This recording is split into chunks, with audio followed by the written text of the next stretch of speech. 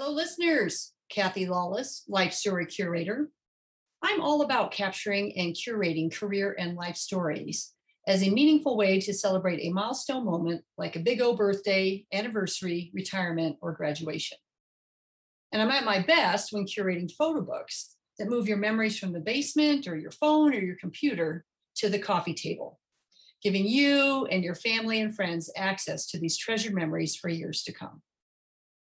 I also love curating and capturing life and career stories through this podcast series, How Did I Get Here? It's a series of interviews designed for people just starting out in their careers, people in transition, or possibly feeling stuck, and giving them access to the stories of people who have been there, done that, so that they might be inspired with some new ideas, or maybe just comforted knowing they are not alone, that everybody starts somewhere and everybody goes through times of transition and times when they feel stuck. Today, I'm very excited to be interviewing Amy Friel. Welcome, Amy. Hello. And I met Amy through the Wise Women group, and we've become good friends there, and very excited that she wanted to do an interview today. And Amy is a program leader at a health tech startup company where she's in charge of member engagement. We're going to pause for a moment to hear from a very happy Life Story Curator client.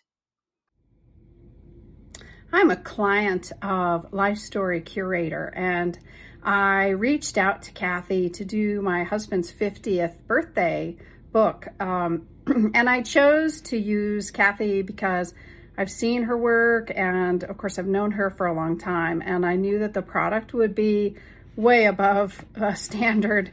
I've done books myself, and I knew that she would do an exemplary job.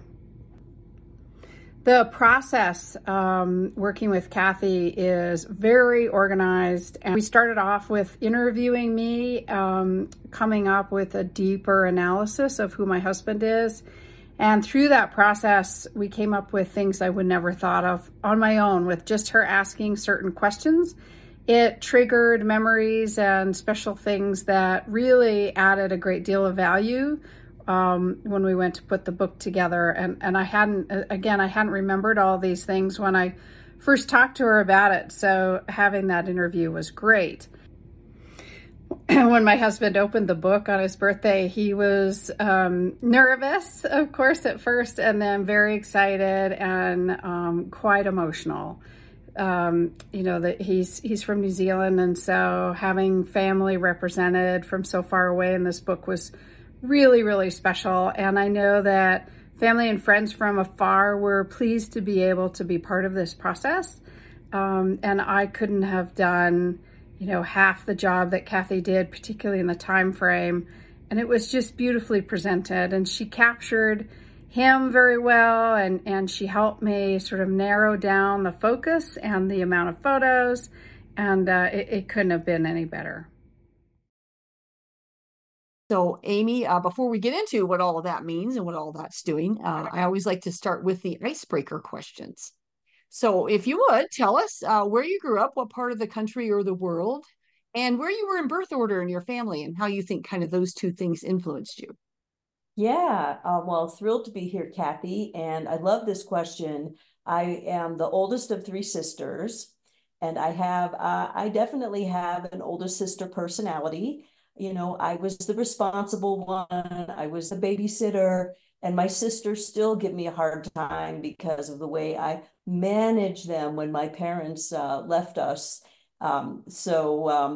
Definitely created rules, and I think they've forgiven me. But I grew up in suburban Detroit, and I was really influenced by the time and place. In the 70s and 80s, we saw the rise of the Japanese auto industry, and it hammered Detroit, which had already been reeling from race relations riots in the 60s. And my dad was a dentist. And his practice was in the city of Detroit, and his practice was very much oriented to blue collar workers. And believe me, when they lost their insurance because they lost their jobs, they were not going to the dentist. So I think I had a very early perspective on the international impact that you would feel, from thousands of miles away. And, specifically the hard, how hard it is to, healthcare is hard. I learned that at a very early age, and that became formative. And the other international piece that I was conscious of growing up in the city impacted by Japan was when China opened up. That was another cause for concern, right? What's going to happen? How will that affect our jobs? So even though I was very fortunate and had a very comfortable, supportive family, we were not too far from seeing what was happening in the communities around us. And that Yeah. was something that I think I really, in retrospect, I know that really sunk Yeah, in. so interesting. I think about my growing up in kind of that same time frame and did not experience or think about things so globally. Everything was just so local. Well, and of course, I was in a small town in Colorado, so that changes things. But you being in Detroit, wow. So right on the edge of seeing what how global the economy really was at the time and how it influenced. So, okay, Yeah, interesting. there's one other family influence I'd love to share. I want to acknowledge my mom. And my mom was very much typical of her generation. She went to college, but when she met my dad, she left college to get married because that was what you did. You went to college, but if you found the right man, that was more important. And so she got married. My dad was sent overseas, and so new new bride, new husband, very naive, very young. All of a sudden, she's in Okinawa. Anyway, a few years later, she had 3 children, 6 and under. But she decided she was going to get her degree, and she finished when she got her degree when my youngest sister was like, she was 9 months pregnant with my youngest sister. But so there's that modeling. But I'll tell you, the thing that really influenced me. And again, I didn't think about it this way at the time, but in retrospect, I can see that while my mother missed, the women's lib movement, right? She was already a full-time homemaker and mom by the time that movement got rolling. But I'll tell you, she was an early subscriber to Ms. Magazine, and it was around the house. And I was one of those kids. I loved reading. I read everything, and I read Ms. Magazine. I mean, at 10, what did I really understand, right? Probably not very much, but I think it sunk in. And later, when it came time to college and graduate school and careers, my mother was a very strong advocate for me and for my sisters. We all have advanced degrees. And she was just like, no, you girls need to do everything I didn't get a chance to do. I want you to study. I want you to travel. I want you to do whatever it is you want to do. And, I took all of that to heart. And so I just want to acknowledge that both my birth order and my folks were strong influences on Yeah, me. yeah. Well, I love that how you said while she was a homemaker, she was still but kind of on the leading edge of things, right? Like you say, she subscribed to that magazine, but also then encouraged you all to have Mhm. kind of a different path. So Right. very cool. Well, thank you for sharing that. That always gives us a little bit of background and insight into, where did I get here? Yeah. Okay, we're going to shift gears just a little. Uh, Introvert or extrovert? It really depends on the context. If I show up at a professional event, a networking event, I'm definitely more of an introvert. I have to really motivate myself.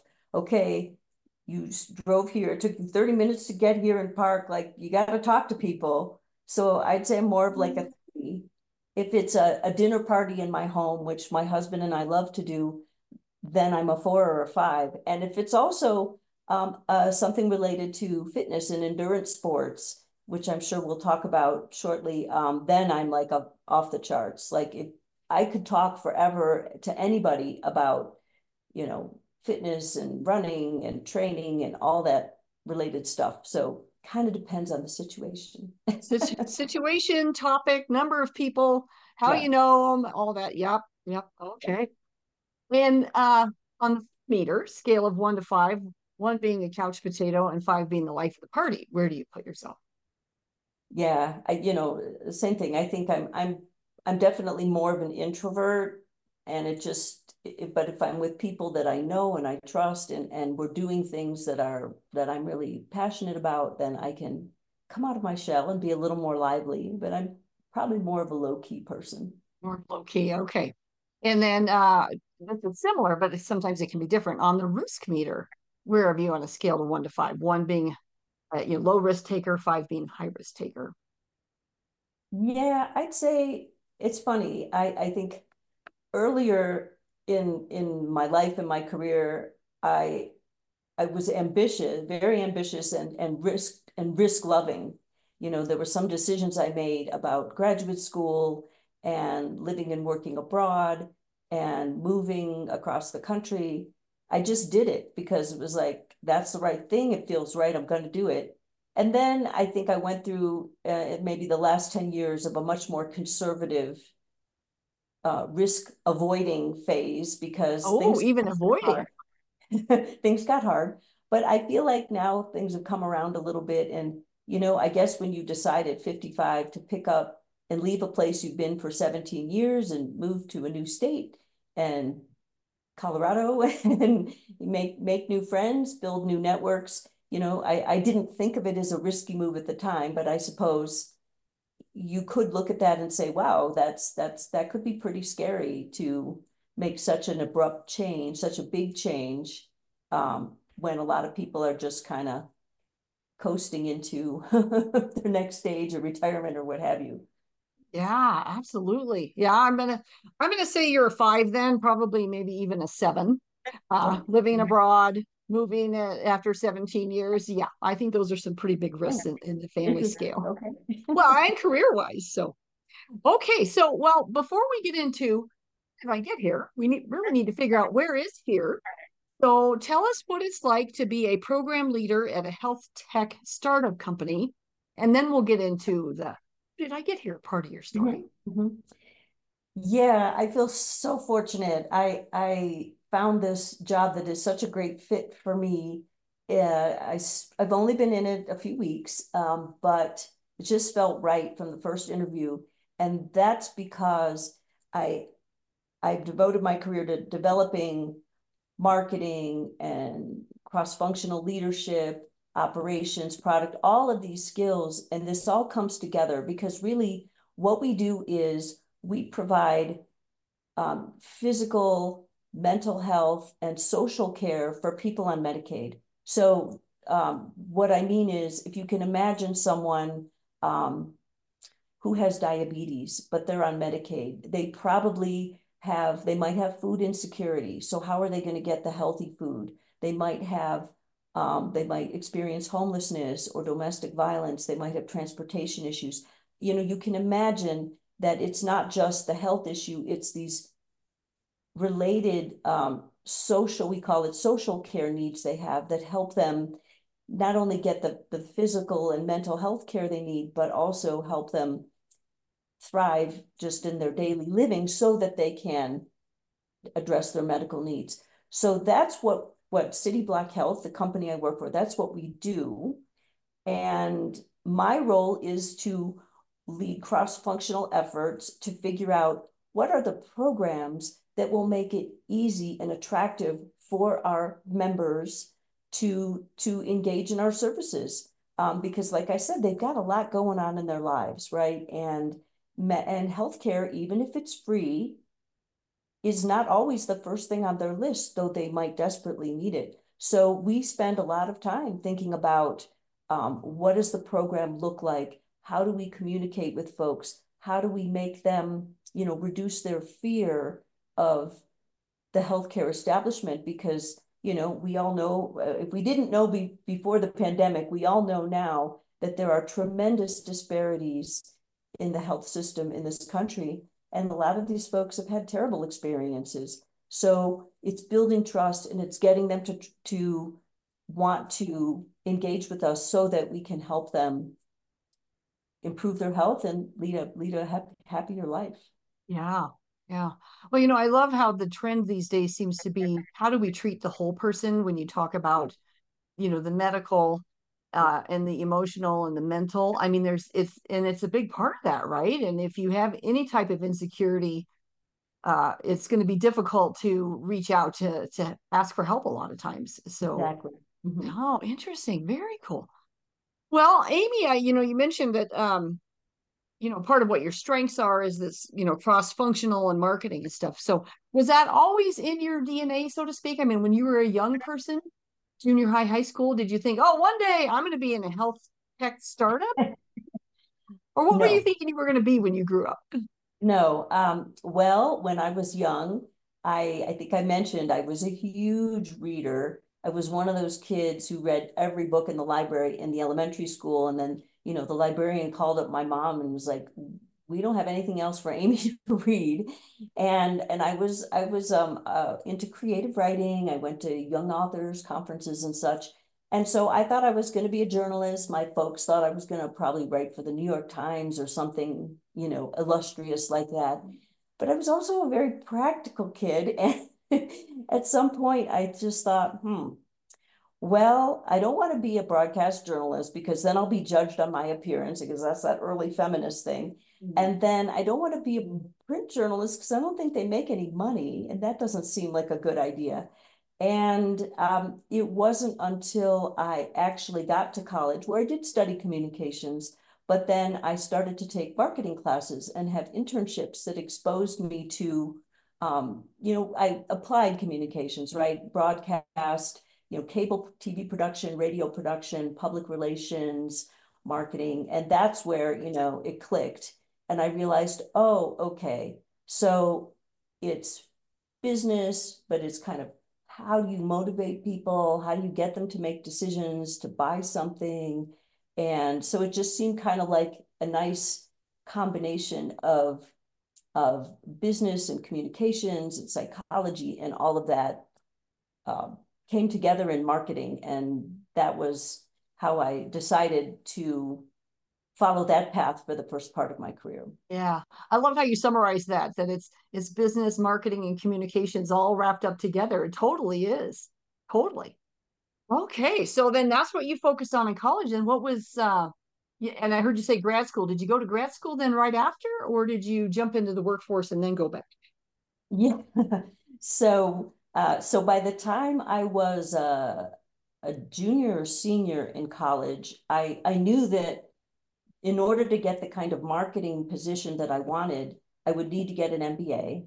And I had also decided, well, as long as I'm gonna, and I was gonna work for a couple of years first, and I figured, well, as long as I'm gonna give up this, salaried position and go back to school, I might as well go for 3 years, not just 2 years. And I decided that I wanted to apply to dual degree programs where I could get an MBA and also a master's in Asian studies. See, there's that early influence, right? What, Yeah. people, Americans do not understand Asia. Asia, quote unquote, is even just kind of a funny concept, right? Because it's dozens of countries and cultures and languages, and we just think about Asia, right? So by the time I was a senior, I knew I wanted to do a dual degree program, and my plan was to work for a multinational in marketing for a few years here and then get an international assignment. And so I was fortunate. I got into University of Michigan, which had one of the very few dual degrees in Asian studies and business. And I had to actually, this is I'm a real partier. I graduated from college, and instead of, you know, hanging out or touring Europe or doing something fun, I had to take Intro to Chinese so that I could start at Michigan because you couldn't enter this dual degree program unless you had some background in the language. So I Oh, had wow. studied French for a million years. I had studied Spanish, but no, I decided I wanted to learn Chinese. So anyway, I went to Michigan for that dual degree program, and and that was so formative. Had wonderful advisors. A woman I'm still in touch with today, who helped me understand that Asia was more than China and Japan. And, you know, remember, this was the era of the tigers, right? Hong Kong, Taiwan, Malaysia, Thailand, right?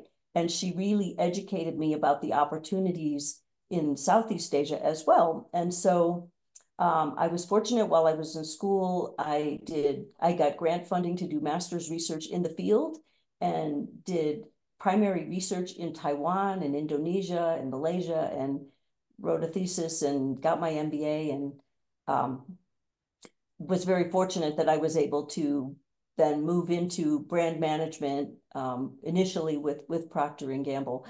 But I know you like to you want us to share some of the bumps in the road, and I can share that when I was an undergrad at Northwestern, I was all like, "Hey, I'm a good student. I'm at this great school. I'm going to interview through the placement center, and I am going to get a job with Leo Burnett or some other Chicago, Michigan Avenue, blue chip ad agency." And I didn't. It didn't work out. Ah, I have no idea what I was missing, but I didn't get a job, and I ended up finding my first job out of college through a little ad in the back of Adweek magazine for an account manager for what now we would call a startup agency. It was a new agency founded by a veteran who was launching his own shop. And our first month, Kathy, we were in his basement in this far-flung Chicago suburb, which was a very far cry from a high-rise in Michigan Avenue. So that was a good learning experience. But, it gave me a great view of all roles of advertising and marketing. And, I was on the front line with clients, which I don't know that I would have had that experience in a big agency. But anyway, so that was my first, um, your first bump in the your road. first job. Yeah, well, the first time, yeah. Oh, I have this grand plan and it's just going to work, right? And then all of a sudden it's like, wait a minute, why isn't it working? We have these plans and it's Right, either it's not the right timing or just, yeah, there's always, something that can happen.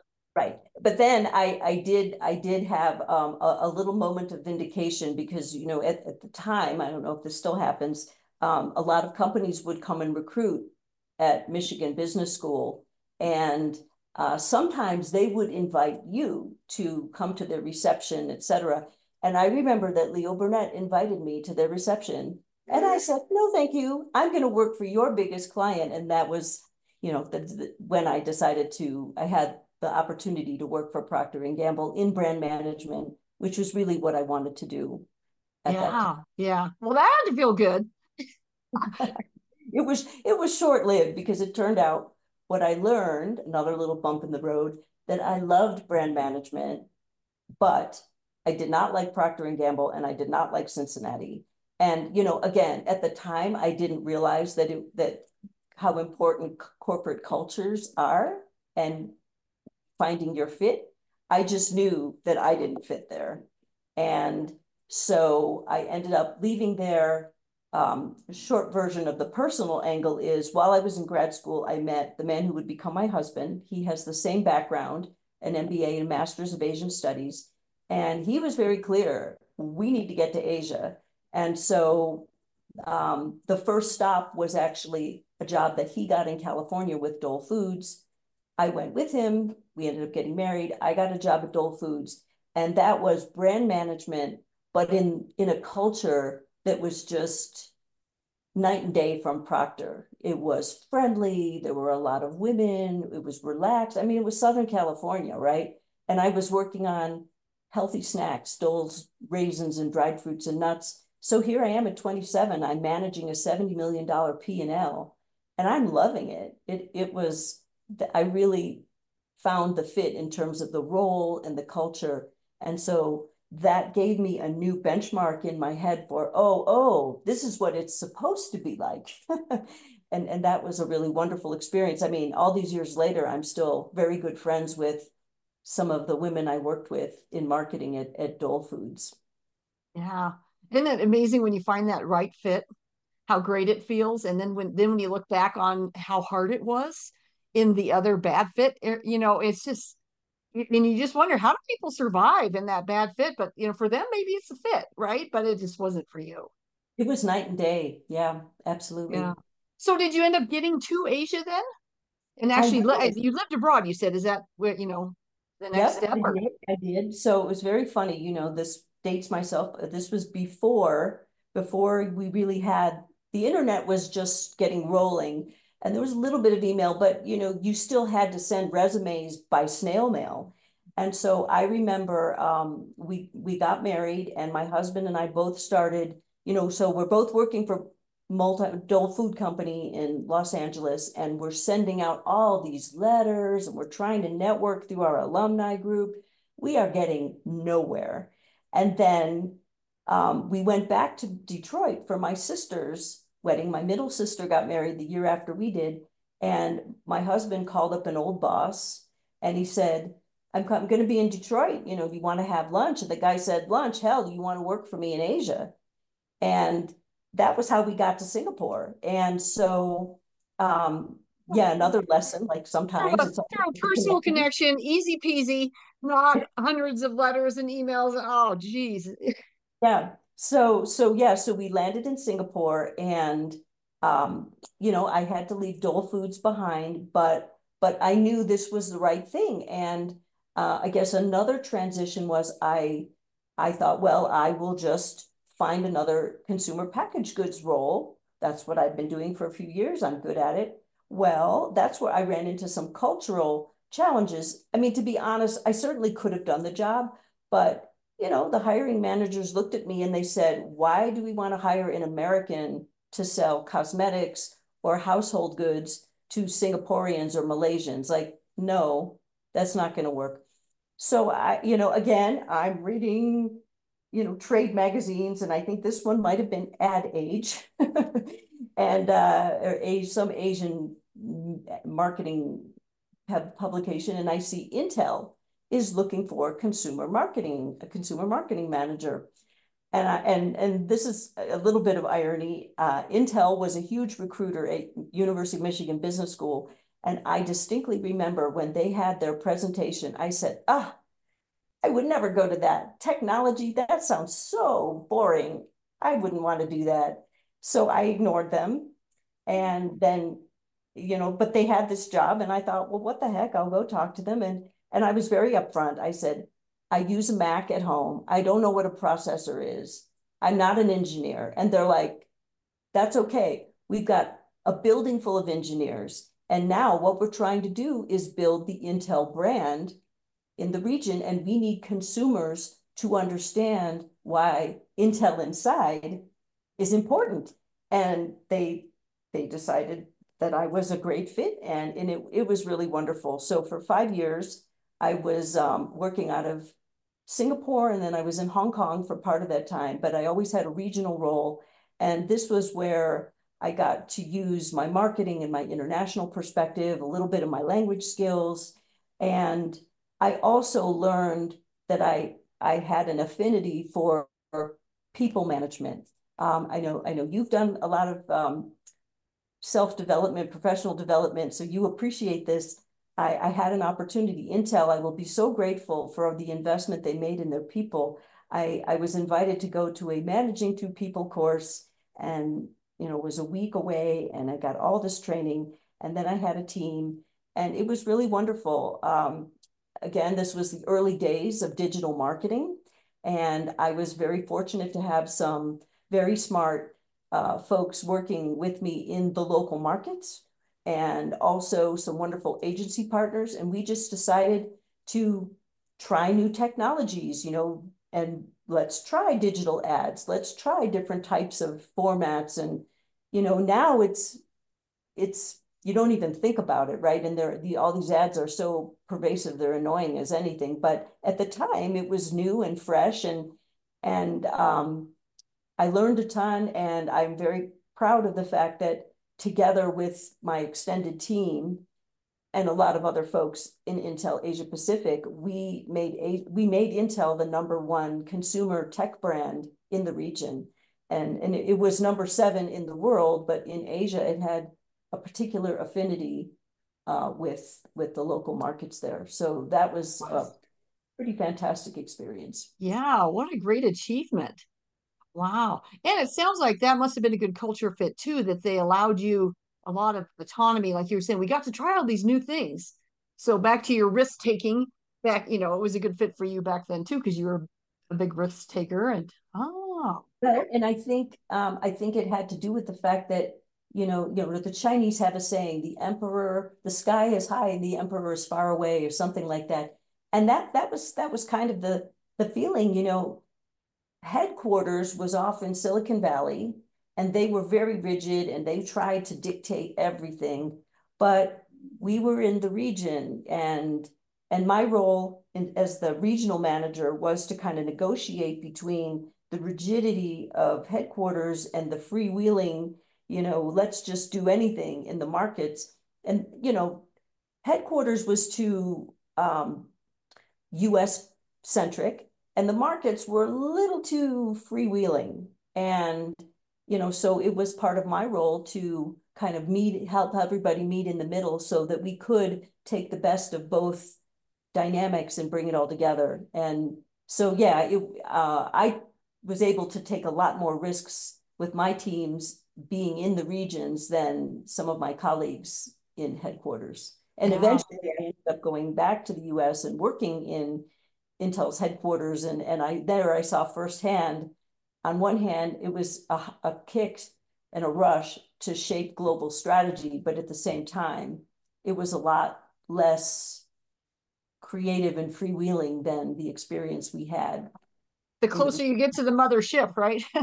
That's exactly right. Yeah. So how this is your first leadership role, it sounds like. How did you find kind of your leadership style or confidence? Sometimes when it's your first one and it's a big one like this, how did you have a mentor, or a great team, or how do you think you were able to step in there? You just have this natural confidence, you know what to do. So I think it was a couple of things. One, like I said, I will always be grateful for that week-long course that gave me some tools.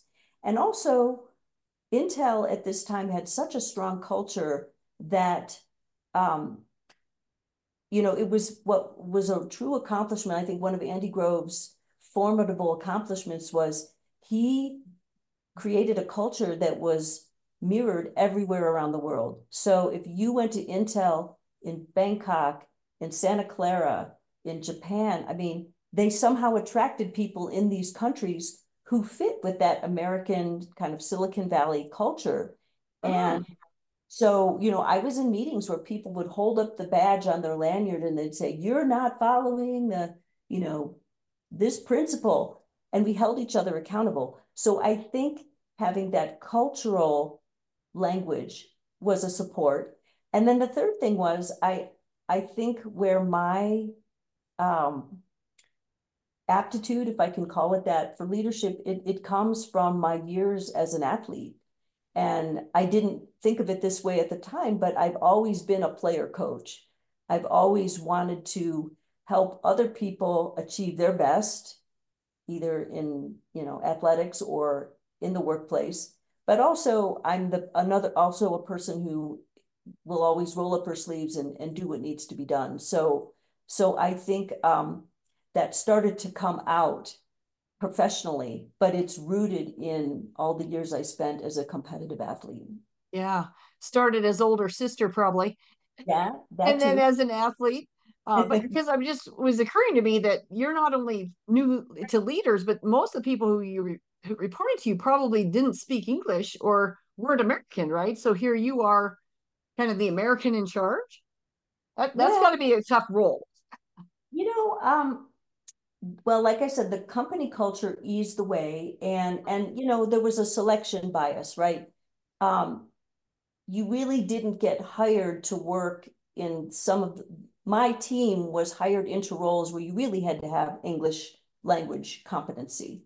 So I could speak some Chinese, I could speak some Indonesian, but I wasn't fluent, and they were very fluent in English. So, but the thing is, when I think and probably many of your listeners know, when you study a language, you also learn a lot about the culture. And so I think as long as I kept all the cultural principles and the historical things I had learned in grad school in mind, I was able to build relationships cross-culturally. And, you know, and like I said, so we didn't have language barriers. We had the company culture going for us.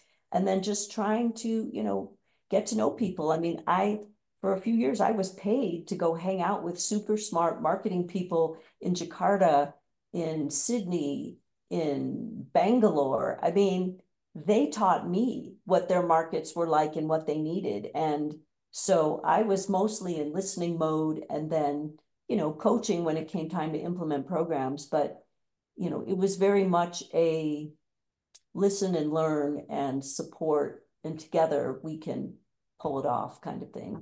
I like that. Listen and learn. Yeah. Because if you go in listening first, right, and not spouting, uh, you get a lot more I don't even want to say the words buy-in. You get just a lot more. It's about likability. It's about you valued me. You asked me what I thought. You asked me what I'm doing. You know, it's different than you coming in and telling me what I should be doing, right? Which and you don't even know what I'm doing, right? It's funny how companies do that, right? So many companies and leaders do that, that you know they feel like they have to have that direction or that vision when really it is about listening. Yeah. um, Yeah. and leading. So okay, cool. Well, okay, so you're then living abroad. What brought you back to the U.S. then? Yeah, you know, after 9/11, it just affected me. You know, who could predict, right, that Yeah, event or how it would affect us? And I just felt a strong desire to be back in the US. And so I did get the transfer to headquarters and spent a few more years with Intel in the headquarters. Had the opportunity to work on some really amazing initiatives there. But I got to the point after a few years where I kind of realized I want to have more impact. I want to make more of a difference. I'm not going to be, I can't make Intel, move Intel from number 7 brand in the world to number 6. Now I can't drop it to number 10 either, but yeah. I was anxious to um, see what I could do in a smaller environment. You know, startups were raging all around and I wanted a little piece of that action.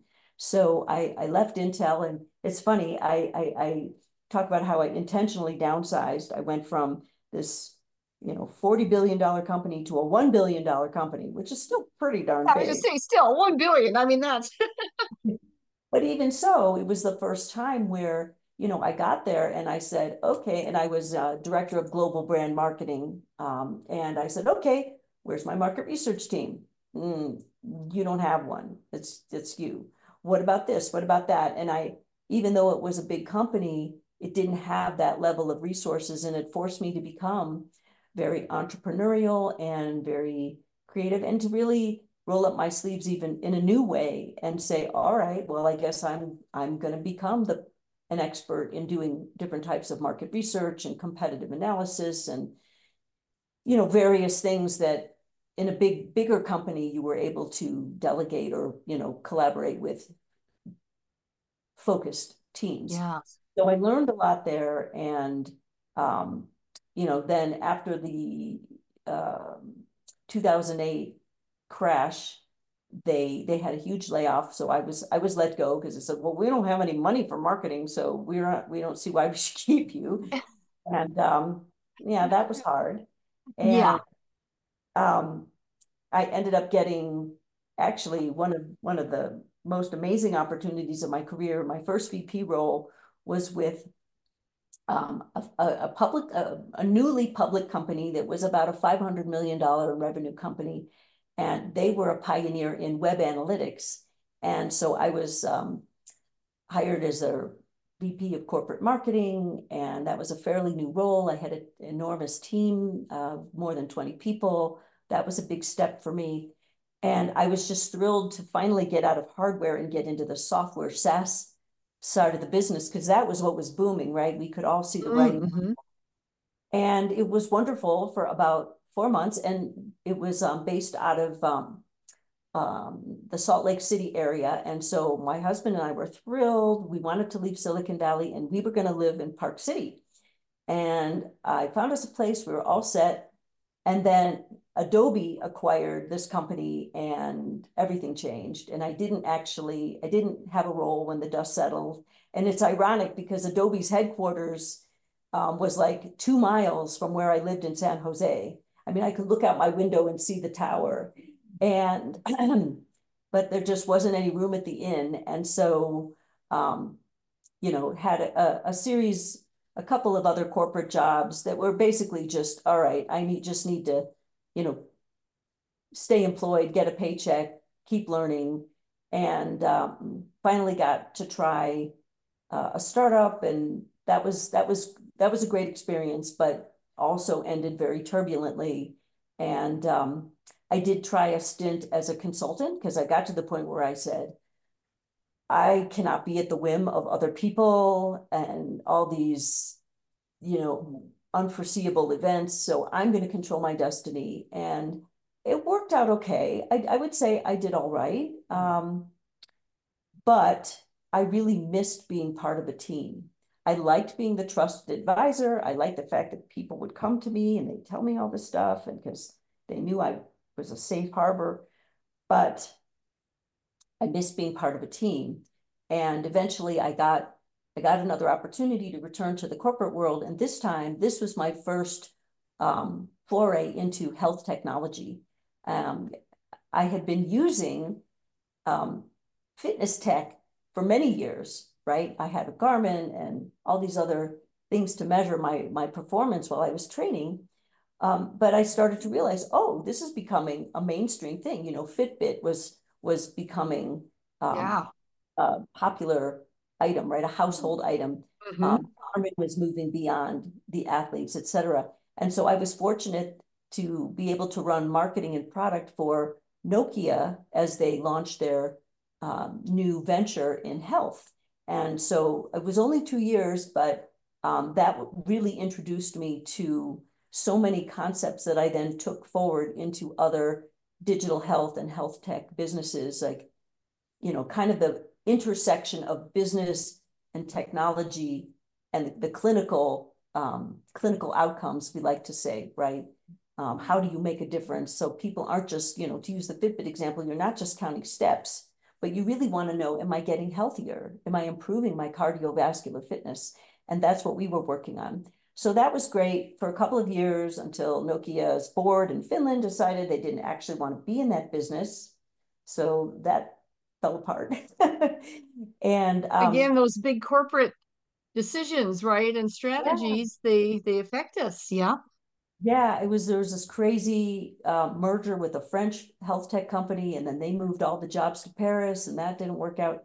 Anyway, so yeah, so there were a couple more health tech startups where I learned a lot, met wonderful people, built a wonderful network of very smart people trying to make a difference with our horrible, messed up healthcare system. And eventually it got to be 2019, and I was working in diabetes tech, and that was very exciting. But we still really wanted to leave Silicon Valley. The Adobe thing blew up. That was 2009, and so here it was 10 years later, and we finally just put the stake in the ground and said, we're moving. It's either Seattle or Denver. We chose Denver because it was much sunnier. Good choice. And just a wonderful place. I had come to here for business for some health tech conferences and just loved the community. So started interviewing here, found the job at 365 Health, a preventive health nonprofit, was hired to lead their digital health, or rather their digital health transformation, which I started in January of 2020. We all know what happened a couple months later. Oh, geez, timing. Yeah, it was crazy. Ended up running a telehealth business targeted to underserved communities. And that was really, I consider that really my postdoc, post-grad education in health equity and what it really means to deliver care to people who are so disadvantaged and maybe uninsured or underinsured. And so that really set me up for the work that I'm doing now. So that was a rough, it was I don't think I was a great fit with the nonprofit sector. I think mission-driven for-profit is a better fit for me, but I will always be grateful for everything I learned about serving diverse communities and health equity and the social determinants of health that have such an impact because of that experience. Yeah. Wow. Wow. That's so interesting how all of those things came together and you had to keep pivoting within that same organization, right? Because the world was changing so fast. And you know what you learned in that though, and what was probably so helpful for you, but also for them, all that you were learning as you went. Yeah, and one more little nugget. I smile because I never expected this, but it was really kind of cool. Talk about unexpected connections. So I talked about the dynamic that I experienced when I was in Asia, kind of negotiating between headquarters and the markets. And so here I am interviewing with City Block for my current job. And one of the leaders that I was interviewing with starts to tell me, well, you know, we've got all this tension because we've got these, you know, we've got headquarters, but then we've got the markets, and the markets all think they're special and they all want to do it different. And I just started smiling. I'm like, actually, I have experienced this dynamic, and we talked about it. And you know what? It was not that different, you know. It was very gratifying to me to be able to draw on that skill set from, you know, way back in this Yeah. temporary Right. setting. Which, when you think about most businesses, right, what headquarters wants in this centralization model and Mhm. what the local and divisional level operates on the front lines, you know, many times very different, right? And how do you find that right balance Yeah. to where you can leverage that kind of shared services environment and all that, right, as well as then leverage the knowledge on the ground and the nimbleness that you need to launch and all of that. So, wow. Well, Amy, I could just keep talking to you all afternoon, but we do need to start wrapping up. So now that where are you now? So this is so cool to hear how, where did I get here? Tell us, looking back, what do you think served you best when you look at, you know, either it's a personality trait, a characteristic, or maybe a strength or a discipline? What do you think served you best in your career?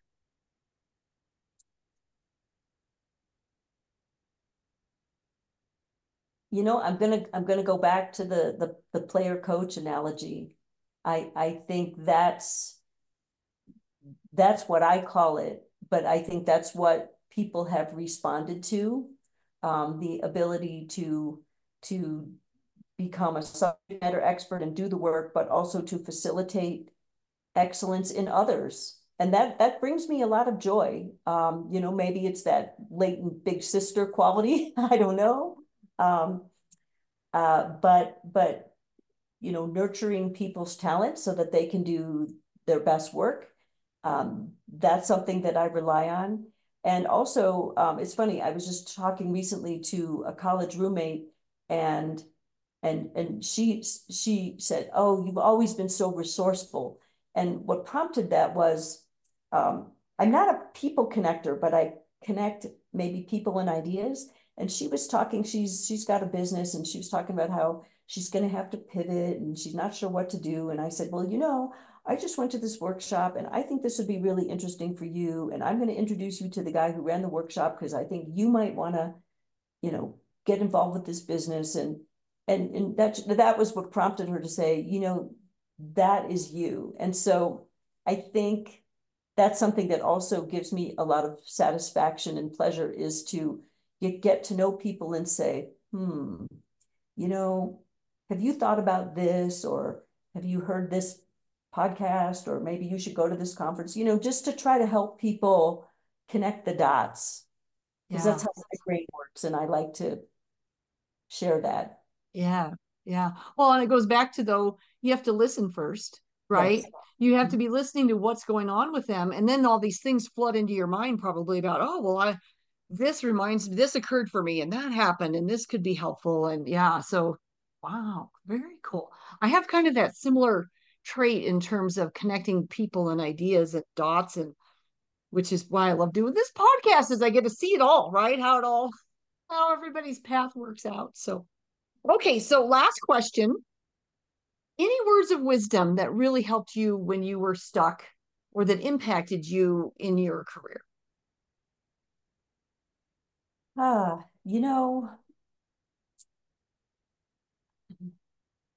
I can't identify.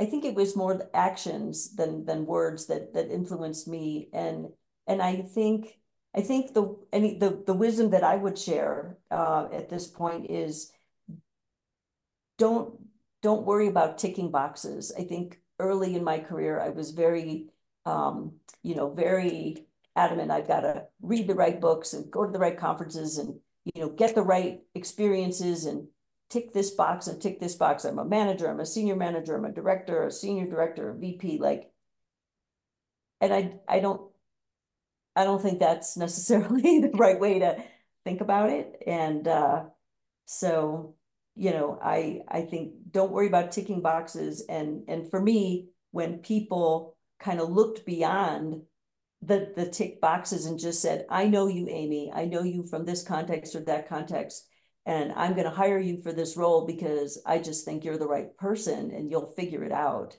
That's that's a gift that I've been given, and I would hope that others, thinking about their career and architecting their career, would have the opportunity to be evaluated for their whole person and not just, evaluated based on the line items in their resume. Yeah, which is why referrals are so important, right? Versus the resume, especially with today's technology where everything's screened digitally, right? Through you got to have the right words on your resume, so the right box is marked, right? But it's really getting in the door is that just have that interview and vouch for someone who's a credible source. So important, so important. So work those networks, work those relationships, very important. Well, Amy, thank you so much for sharing your story. It was a delight to get to know you better. We've crossed paths so many times at different events, but this was really, really delightful. So thank you so much.